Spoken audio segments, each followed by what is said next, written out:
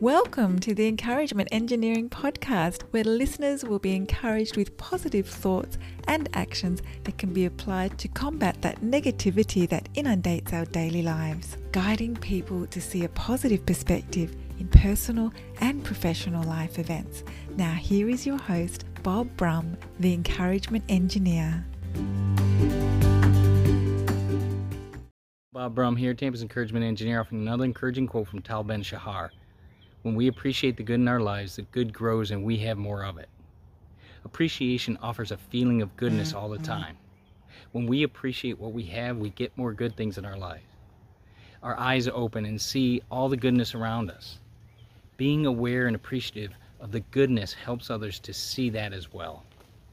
If you are an individual or you're part of a group, company, organization, and you'd like some help to see the value of a positive perspective and positive action in your life, feel free to contact me at my website at www.bobbrumspeaks.com or email me at contact@bobbrumspeaks.com.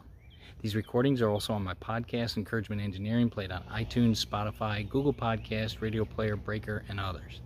And I encourage you to check out my YouTube channel as well, where you can get more daily encouragement. And I hope you have a great day.